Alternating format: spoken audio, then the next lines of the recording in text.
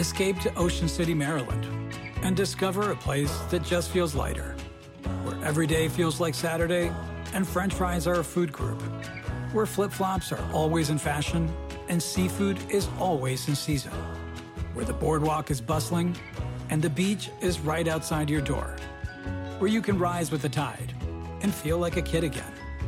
Ocean City, Maryland, somewhere to smile about. Book your trip at OCOcean.com. You like to watch new stuff, right? Well, go to Hulu and see what's new, because Hulu has new stuff all the time. Like Vanderpump Villa, the new docudrama starring Lisa Vanderpump, where first-class luxury meets world-class drama. A new season of The Kardashians starring The Kardashians, of course. And Grand Cayman, Secrets in Paradise, the sizzling new reality show set in the tropical Caribbean. It's all new and it's streaming now on Hulu. I'm Nate Hedgie, joined today by Nick Capodice and Hannah McCarthy. Hello. Hello, Nate. Hi. So, our episode begins with a tale, which we might call The Chicken and the Airplane. Well, this sounds a little bit like a fable. Is the chicken going to get a thorn stuck in its paw? I don't think chickens have paws. It's talent. I like paw better. It's 1942, well into the Second World War. It's been 5 years since Amelia Earhart disappeared into the Pacific Ocean. Okay, so airplanes are still a relatively new invention, but they're not brand new. You're not going to necessarily think it's like a dragon in the sky. Exactly. So this guy, Thomas Lee Cosby, is this chicken farmer in South Carolina. He lives less than half a mile from a municipal airport, which wasn't a big deal until the U.S. military leased the airport in 1942.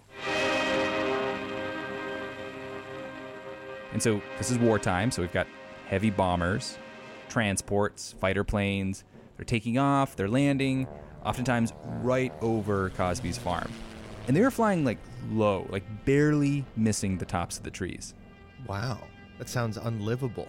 Well, yes, his family, they're losing sleep, and his chickens are so freaked out by the lights and the noise that when the planes fly over,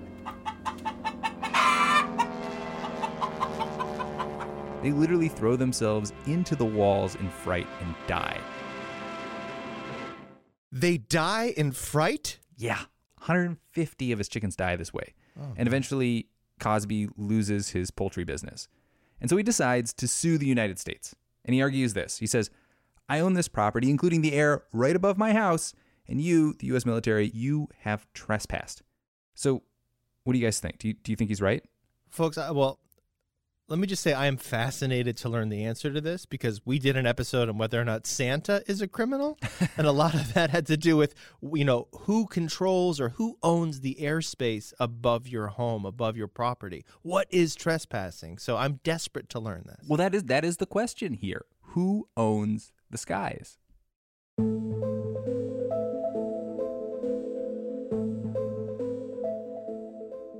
I'm Nate Hedgie, host of the NHPR podcast Outside In, a show about the natural world and how we use it. And I'm Hannah McCarthy, and Nick Capodice and I are the co-hosts of Civics 101, also from NHPR. Ours is a podcast about how our democracy works. Yeah, or how it's supposed to work most of the time. And today we're teaming up to talk about a subject that connects both of our shows, property.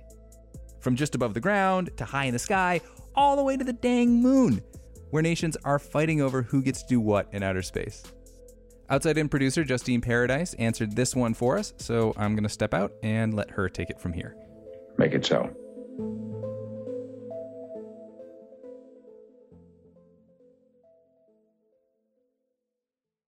So I want to start with a 1,500-year-old principle today. It's a principle about private property rights, and it comes from medieval Rome. It's called ad coelum, and it goes like this. Whoever owns the soil, it is theirs up to heaven and down to hell. Up to heaven and down to hell? Indeed. And by the way, ad coelum, I have heard this pronounced different ways. I don't speak Latin, but we're going to go with ad coelum. This was a principle articulated by a medieval Roman jurist, then absorbed into English common law. And then, in the United States, English common law got adopted by many states, at least where it was, quote, not repugnant to the Constitution or laws of this state. Can you think of something that might be repugnant to these United States of America? I sure can, Justine. Kings. The founding fathers were obsessed with preventing tyranny of government. This is Colin Jerolmack. Colin is a professor of sociology and environmental studies at NYU. And he explained to me that Thomas Jefferson especially saw owning property as a big part of democracy. He envisioned a democracy meaning that every sovereign citizen owns land and owns enough land that they are self-sufficient. And the idea of that was if you are self-sufficient, then you don't need the government to give you certain basic needs. And so land sovereignty was basically a way of checking government authority. And the Jeffersonian idea, which really won out for white males, was that you are really not a citizen if you don't own land. Right. And to reiterate what we've said in several episodes, at the beginning of America's history, only white males with property could vote. And this idea won the day, so to speak. Yeah. And so strong protections for private property were really a founding principle of this country. But the point is, for this particular story, and part of the reason why this was such a big deal here, is because of how other countries had previously approached private property, specifically of up to heaven and down to hell. And that down to hell part, what we're really talking about is mineral rights. In every other country, more or less, to varying degrees, the government owns the mineral rights. And so you own the surface, but if the government wants to mine, the government makes that decision. And then the individual doesn't have a choice, and the individual does not directly profit from that. In England, landowners did have mineral rights, except for one maybe repugnant detail. There was a huge caveat to mineral rights ownership, which is that the crown retained pretty much every valuable mineral. So you technically owned the subsurface, but if there was oil or silver or gold or diamonds in that subsurface and you obtained it, the government owned that. Oh, that's interesting. So the English crown gets your diamonds. Naturally. Whereas in America, if a company wants the mineral rights to your land, like to frack, for instance, they have to ask permission and probably pay you for the right to frack that methane. And that is why Colin's book about fracking is called Up to Heaven and Down to Hell. Oh, there it is. The so-called founding fathers, this was a very conscious decision. America is the only country in the world where the majority of land ownership, private land ownership, includes the mineral rights and the air above. And the air above. So let's turn our attention to the skies.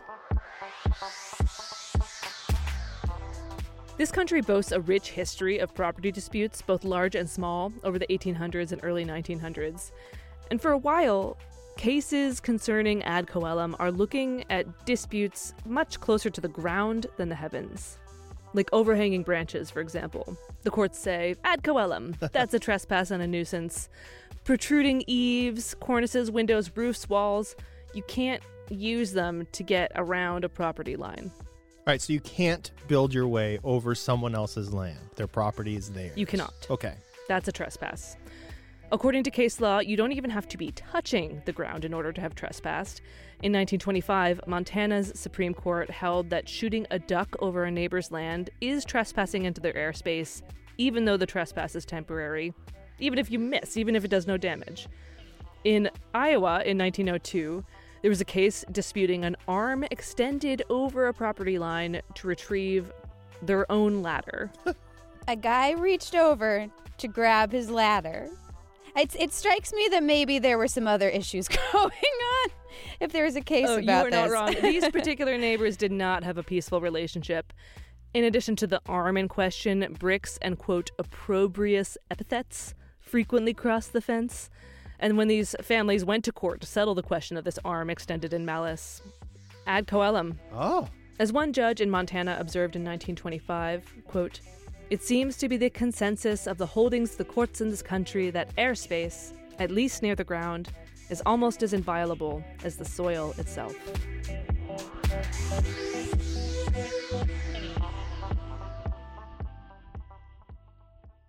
The reasoning in many of these rulings is that the landowner has a right for use and enjoyment of the land. In the case of airspace, that might even mean light and air. In other words, the enjoyment of a nice view. Do you remember how you can lease or sell the mineral rights below the ground on your property? Yeah. Yeah. So the same is true of air rights. Let's take the example of New York City. All right, now we're cooking. The rules are actually quite complicated for how tall you can build and for where you can transfer those air rights to and from. This is Michael Heller. He's a professor of property law at Columbia University and co-author of a book called Mine: How the Hidden Rules of Ownership Control Our Lives. In New York and many states, air rights are a piece of property, just like a cup of coffee. They can be bought and sold and traded and mortgaged, and they're understood by real estate developers as property just as solid in some sense as the ground on which they hover above. This doesn't surprise me at all, having lived in New York, actually. Yeah. Oh, yeah. I mean, space is so precious, so precious. A parking spot costs like $800 a month, you know?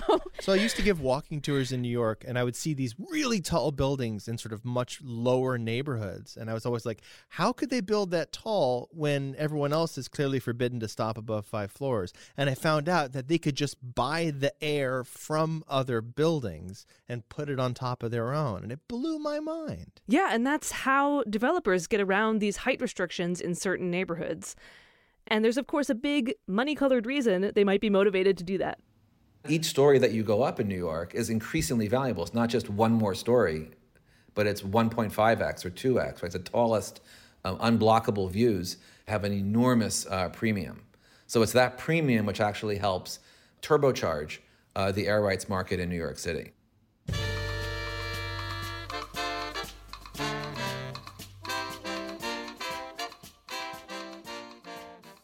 So backing up a bit, going back to our story of Ad Coelum, courts have been ruling in favor of this doctrine for over a century.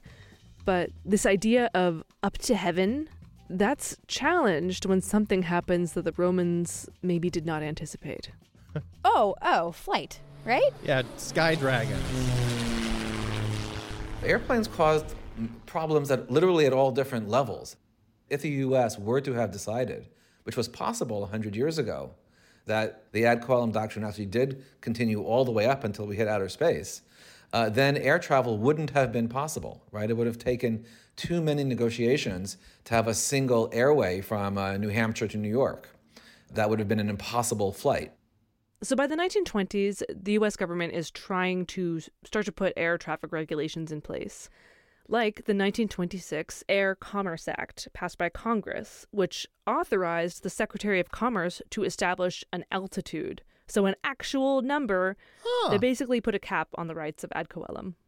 There were different legal routes that we could have used, but the one that we settled on was to say that, as a legislative matter, above 1,000 feet simply isn't your space. To clarify, that's 1,000 feet over cities and towns and settled areas. It drops to 500 feet everywhere else. But this act failed to address a very important part of flight. 2, actually. Taking off and landing. Which brings us back to our chicken farmer. So where are we in this story, Hannah? All right, we started out with the chicken farmer, Thomas Cosby. He sued the United States. He said, you completely ruined my poultry farm. My chickens died of fright. You owe me money. And the United States says, no, we can use the airspace. You can't come at us for that. That's perfectly legal. Yes, and so Cosby, again, who lives right next to an airport where U.S. military planes are gliding in way lower than 500 feet, his case is based on an important part of the Constitution. The chicken farmer's protection was grounded in the Fifth Amendment of the U.S. Constitution. It was grounded in what's called the Takings Clause. All right, you two are journalists on that American history beat. Can you give us some insight here? Nick, what is the Takings Clause of the Fifth Amendment? So basically, the Takings Clause is kind of tied to what we think of as eminent domain. Basically, the government can't take something from you for its own use without giving you compensation for it. The government can say, hey, we need this land or we need this thing. We're going to take it, but they have to give something in return. And here's how the Supreme Court ruled. It said, by flying their planes in this manner, the United States had effectively confiscated Cosby's property, and according to the Fifth Amendment, he was due just compensation. Effectively confiscated. That is fascinating. I love law. So he was due money. Yeah, he got $2,000. At the time, that was the kind of money that could buy a house. The Supreme Court wrote in their majority opinion that they must rule this way because if they did not, quote, the owner's right to possess and exploit the land would be destroyed. But even though they ruled that Cosby was due damages, the court also explicitly wrote that ad coelum, the idea that those land rights go infinitely upward, that has no place in the modern world. So, Justine, the Supreme Court's ruling says that legislation that had been on the books on a basic level, it is constitutional to make the air a public highway. You don't. You, as an American, do not get enjoyment of your property all the way to heaven. You got it.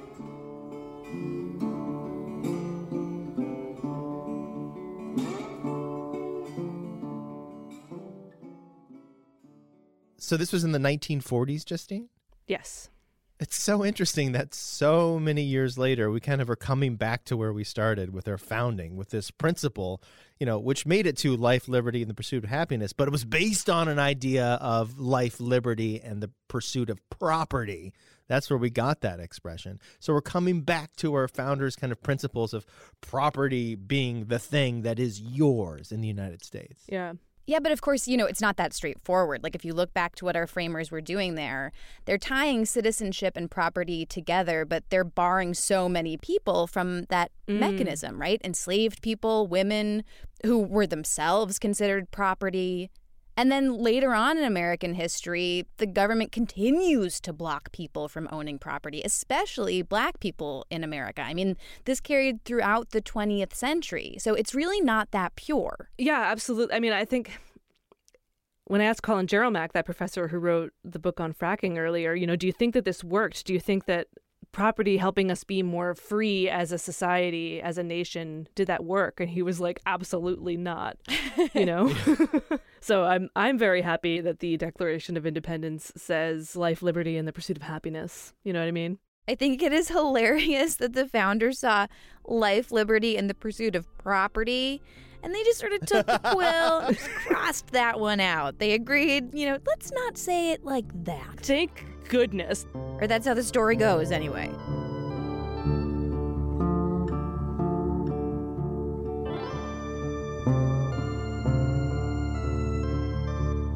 All right.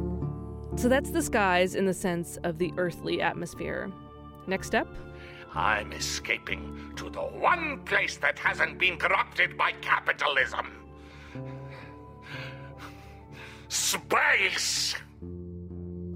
That's after the break.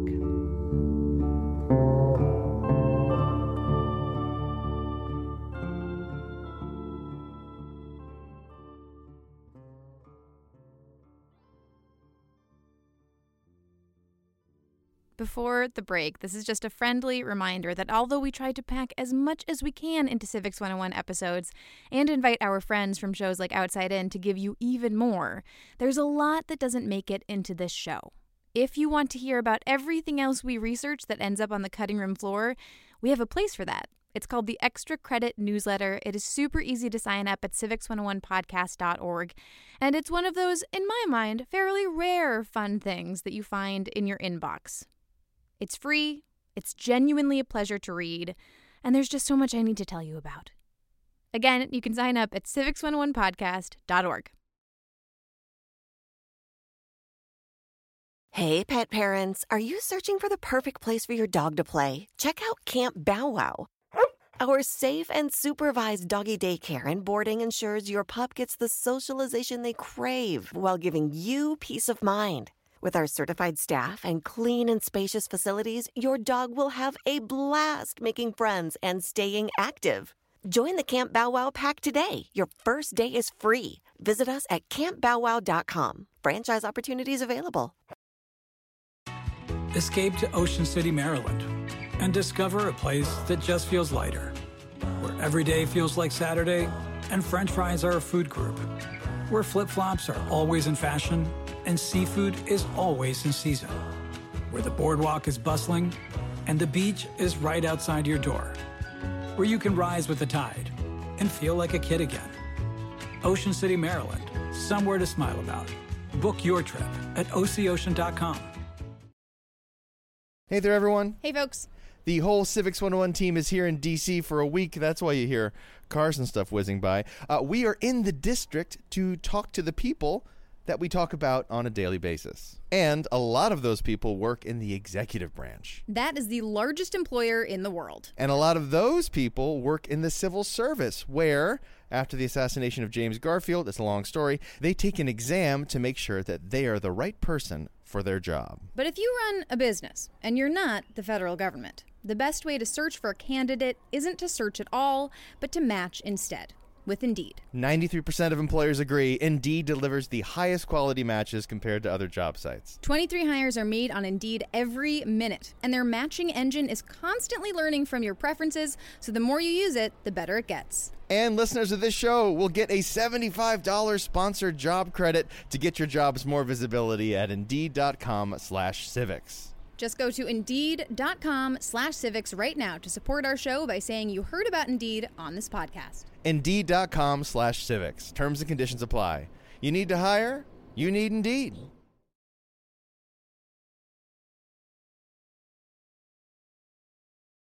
We're back. You're listening to Civics 101. And today's episode is very special because it's a collaboration with our friends at Outside In. And just before the break, producer Justine Paradise was telling us all about the rules and regulations that govern who owns the skies. And now, we're going even higher, to the final frontier. Justine, have you heard my Worf impression? No. It's basically just me blowing out of my nose, going, "Sir." That's all I got. Sir. All right, we're back. Nick Capodice and Hannah McCarthy of Civics 101. Hello. Hello. Hello. A few minutes ago, we talked about the altitude where navigable airspace begins, according to the United States. There are actual numbers here. Do you remember? Yes, I do. Basically 500 feet or 1,000 feet, depending on if you're in like a city or a town or whatever. But what about where outer space begins? You know, when does it stop being sky and start being space? Glad you asked. Well, that's an unresolved question. Of course it is. Of course it's an unresolved question. By the way, this is George Anthony Long. George is an attorney, and these days he specializes in space law. Space law? Space law! He did need to go back to school to get an extra special law degree for it. So I reached out to George because I wanted to understand how property and territory work in space, to ask the question, who owns the sky beyond Earth? But yeah, George says there is no consensus in the international community about where airspace ends and outer space begins. To be truthful, space is just one of those areas you sort of, at a certain point, you know when you're there. But the whole point is when you get there, you know, at what point it is that you arrive there, that's where it's unclear. All right, well, this is an echo of a famous Supreme Court statement in an obscenity case in which Justice Potter Stewart said, quote, "I'll know it when I see it." So we've got kind of this unexpected overlap between space and obscene material here. A quick and strange aside, Justine. I read once that Supreme Court justices in the 70s used to watch obscene material. They'd have like a movie get-together. All of the Supreme Court bros would get together. Yeah, and watch some, yep. All right. I think they even called it Movie Day. What? Are you kidding me? Nope. True story.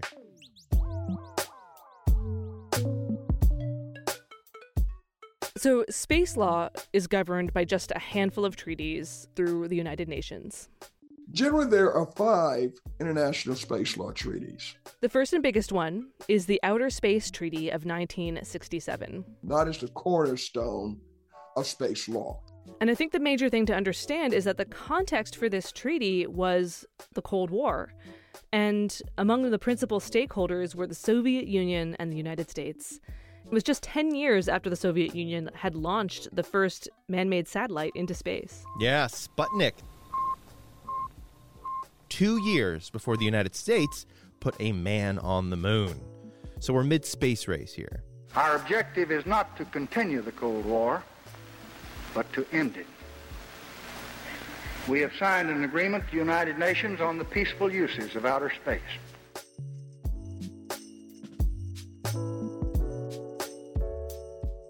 The first article of the Outer Space Treaty says, well, actually, Do you want to read this? Sure.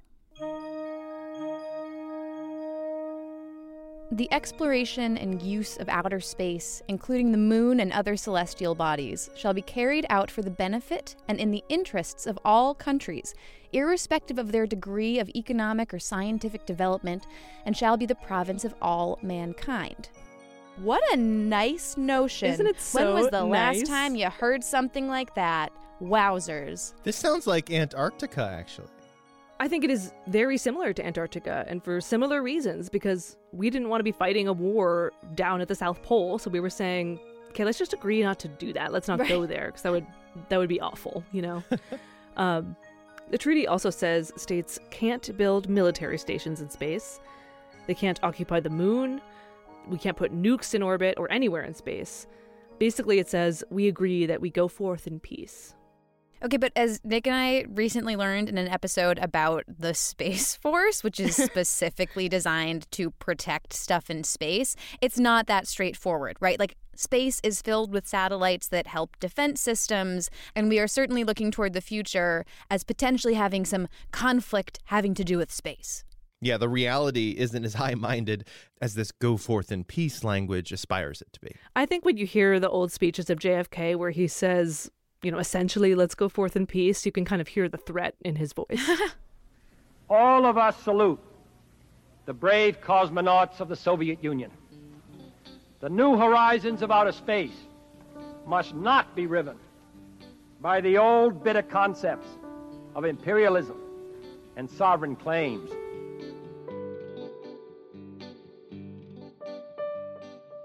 Other treaties of that era dealt with the more practical matters of space law. And in many ways, these treaties mirror ideas in maritime law, so the law of the sea. One way it's similar is that you have an obligation to help other ships in distress, just as you would in most cases at sea. But one way it's different from the sea is that objects can also crash to Earth. It's like, what happens if a satellite lands on someone's house? Here's George. Damage on the space of the Earth is absolute liability. So there is no mitigation of saying somebody else is at fault. It really doesn't matter, okay? The launching state or states are absolutely liable. But if an accident happens in space, such as if two space objects collide, then it's fault liability. And that's somewhat equivalent to your fault liability for regular traffic accidents. So this is like the space law version of the fine print of a car insurance policy. Another difference from maritime law is the law of salvage. Do you know this one? At least at sea. I know that when I play my favorite video game, I can pick up anything in the sea that I want, Justine. There you go. If it's out there, I'm allowed to pick the flotsam right up. I thought that if you dug something up from the ocean, you were obligated to return it from whence it came. You get a reward. Yeah, it's kind of like our Fifth Amendment stuff again. You get compensation for it. Not so in space. The Outer Space Treaty makes the ownership of a space object and any component part of the space object, the ownership is perpetual. You never lose it. And that becomes a problem because nobody can clean up anybody else's broken satellites. So all this space junk is just building up. Finally, like maritime law, there's a treaty called the Registration Convention, which sort of suggests that countries register space objects that they launch with the United Nations. But the operative word here is suggests. It is not a requirement, and it is not always done. I mean, I don't know. Can you think of an instance in which a country might be disinclined to register their space object? Yeah, like if it's a secret spy satellite? I don't think we should name any countries here, but I know what we're all thinking. I know what we're thinking. Spy satellite. Yeah. The International Space Station is kind of a special case in all of this. The International Space Station is an orbiting platform with different sections. Each partner to the space station has its own section. The United States has its portion of the space station, and United States law applies in its section. Japan has its section. Japanese law applies in its section. And then they have the agreements of how they will resolve differences. I'm very familiar with all the different sections in the ISS because of my son's obsession with space. Oh, really? I know that your son is quite a thorough researcher, so we'll have to run this by him to see what I got wrong. I think he'd appreciate that.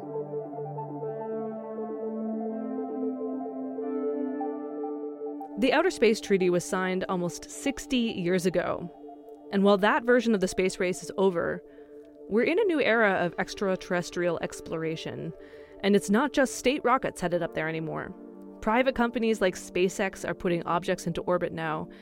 And it's a time when we're renegotiating the question, who owns the skies? You know, when you ask, well, who owns the sky? My initial reaction is like, well, nobody owns the sky, right? This is DeAndre Smiles. He is an assistant professor of geography at the University of Victoria. I'm Ojibwe. From my own kind of cultural perspective, it would be really weird for me to say, oh, we own the sky, because we don't. We're in relationship with the sky. We have accountabilities to the sky, like through like clean air.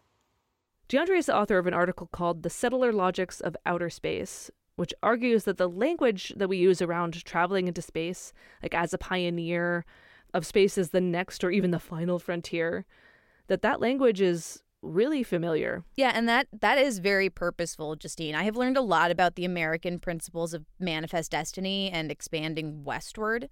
And there's definitely the sense that once we get to California and we hit the ocean, and by we, I mean this is a philosophy of white settlers, we started sort of panic looking around for somewhere else to go. And so that meant, you know, like spreading democracy to other countries for a while. And then when space was an option, there was a very real anxiety about getting there.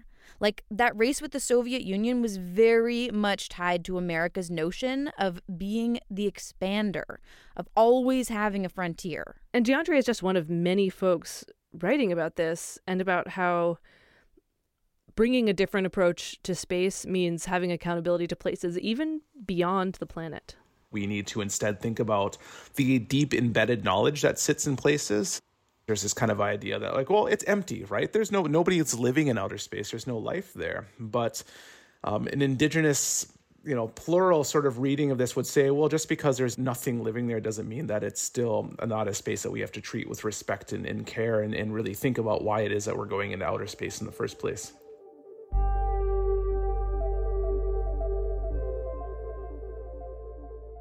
One reason why we're going into outer space, and space law expert George Anthony Long thinks this is one of the biggest issues that will test space law as it exists now, is mining. Mining, as in, like, asteroids have a lot of good stuff on them, and just like in the fantastic TV show The Expanse, we're going to have all these factions form just because there's a lot of money and asteroid minerals? Resources. Absolutely. And even not just in asteroids, but the moon. Oh. The moon has a lot of frozen water and helium-3, which is in high demand on this planet. And helium-3 also has nuclear fusion potential. But remember, don't these celestial bodies belong to no one? You cannot own property in space. Article 2 of the Outer Space Treaty prohibits a state from exercising sovereignty in space or any celestial body or the moon. And while that is a very noble goal, I'm not sure how practical that's going to be, because the question becomes, how do you protect a mining site or keep other people away from your mining site without exercising some form of control? So there are a couple different efforts to figure this out, this dilemma around mining. One of them is called the Moon Treaty, but very few countries have signed on to this one. It talks about the prohibition of property rights, and it talks about having the obligation to share some of the wealth that's gained from, let's say, resource extraction or mining in space. But like the great space powers, I'm talking the US, China, Russia, they haven't signed on to this? No, they have not. And within the United States, we've got a law that passed in 2015, which says something different, that you may not be able to claim an entire asteroid, but if you extract resources from it, you are entitled to those. This is very funny because is this the United States just saying, well, we have this law?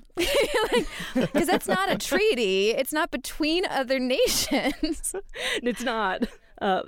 But meanwhile, NASA is leading something, an international agreement called the Artemis Accords, which is sort of affirming some of those principles in the old treaties, but is also trying to carve out more legal room for space mining. But it's still affirming that space is for all humanity ideal of that original Outer Space Treaty of 1967. Yeah, and I can only imagine that once we actually start to be able to extract and acquire them, things are going to change pretty drastically. On a basic level, like the idea of towing an asteroid onto the planet that's just pure diamond, and suddenly diamonds don't mean anything anymore. Yeah, we're going to have a new De Boer's company, or what is the name of that company? De Beers. Or you can just be like, oh, those are space diamonds. Those are inferior. He got me a ring, but it had a space diamond on it. It's not serious. I mean, yeah, I agree, Hannah. Whatever the solution is, it looks like we're going to be entering into a new era of space exploration. A Chinese mission in 2020 already brought back helium-3 from the surface of the moon. What? And China has definitely not signed the Artemis Accords. What I think's most interesting about this is it's kind of like anything goes until suddenly it doesn't anymore. Like, that's how we've done things so far. You know, ad coelum goes until it doesn't anymore. And yeah, right now we don't have nukes in space or railguns in space, and we're not mining space diamonds. But that's going to happen. And when it does, we're going to have to do another episode, I think. I think so. I mean, it's interesting because there's this idealistic language around space that does feel quite Star Trek, like no one can occupy it. But the thing is, when you put something into orbit, especially geostationary orbit, that's really valuable orbital space. And if a satellite is in that space, like, it's technically occupying it. No one else can be there.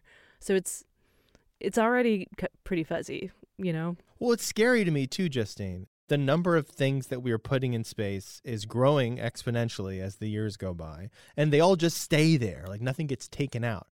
If space junk gets to be too big, if there's too much of it, we'll never be able to leave the planet again because there's a whirling ball of steel that surrounds our planet. And that terrifies me. And it affects us on Earth. You know, like, right. I don't imagine that I'm alone when I think about looking up at the moon and seeing the lights of a truck backing up like a construction zone or a mining pit. You know, I feel a little like Thomas Cosby, like, hey, you trespassed on something fundamental here, you know? Mm-hmm.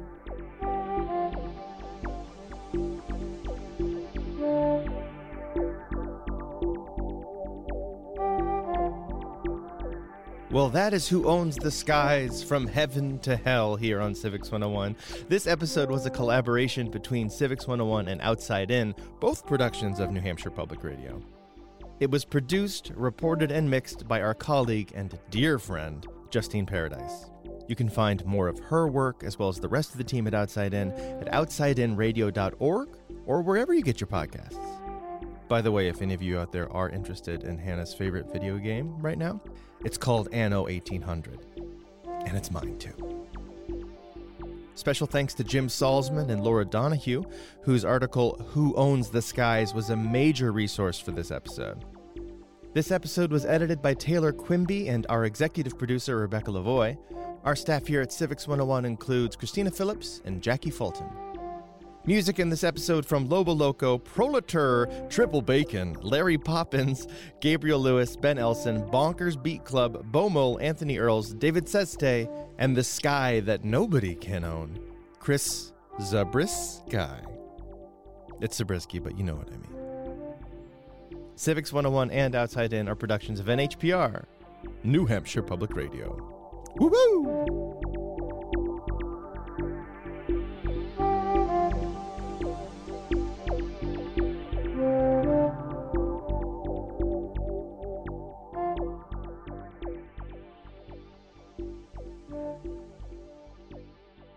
My mother has actually used her Merchant Marine card to get a lot of help and a lot of passage in her lifetime. Passage? Yeah. There's some big air quotes around that. So when you're in distress at sea, when your mom's in distress, it's I didn't mean to make that a your mom joke, but help. Whether you're shopping for grads, getting an early gift for dad, or just looking for a little something new or used for your shelf, you'll find it at HPB. And you'll get almost everything for an extra 20% off during the big sale at Half Price Books this Memorial Day weekend. Saturday, May 25th through Monday, May 27th. Save big in-store at your local Half Price Books and at HPB.com. Offer cannot be combined with other coupons. Exclusions apply. To learn more, visit HPB.com. Top Thrill 2 is like no other course. 2 420-foot vertical speedways, 3 launches. All right, let's talk strategy. Copy that, driver. Go for maximum acceleration off the start. Roger that. You've got a short straightaway to push from 0 to 74 on the first vertical speedway. And what about the rollback? Rollback will set you up for an explosive reverse climb 420 feet in the sky so you reach 0 G's in total weightlessness. 420 feet of straight-up speed. Let's get it. Top Thrill 2, the world's tallest and fastest triple-launch strata coaster. Get your tickets at cedarpoint.com.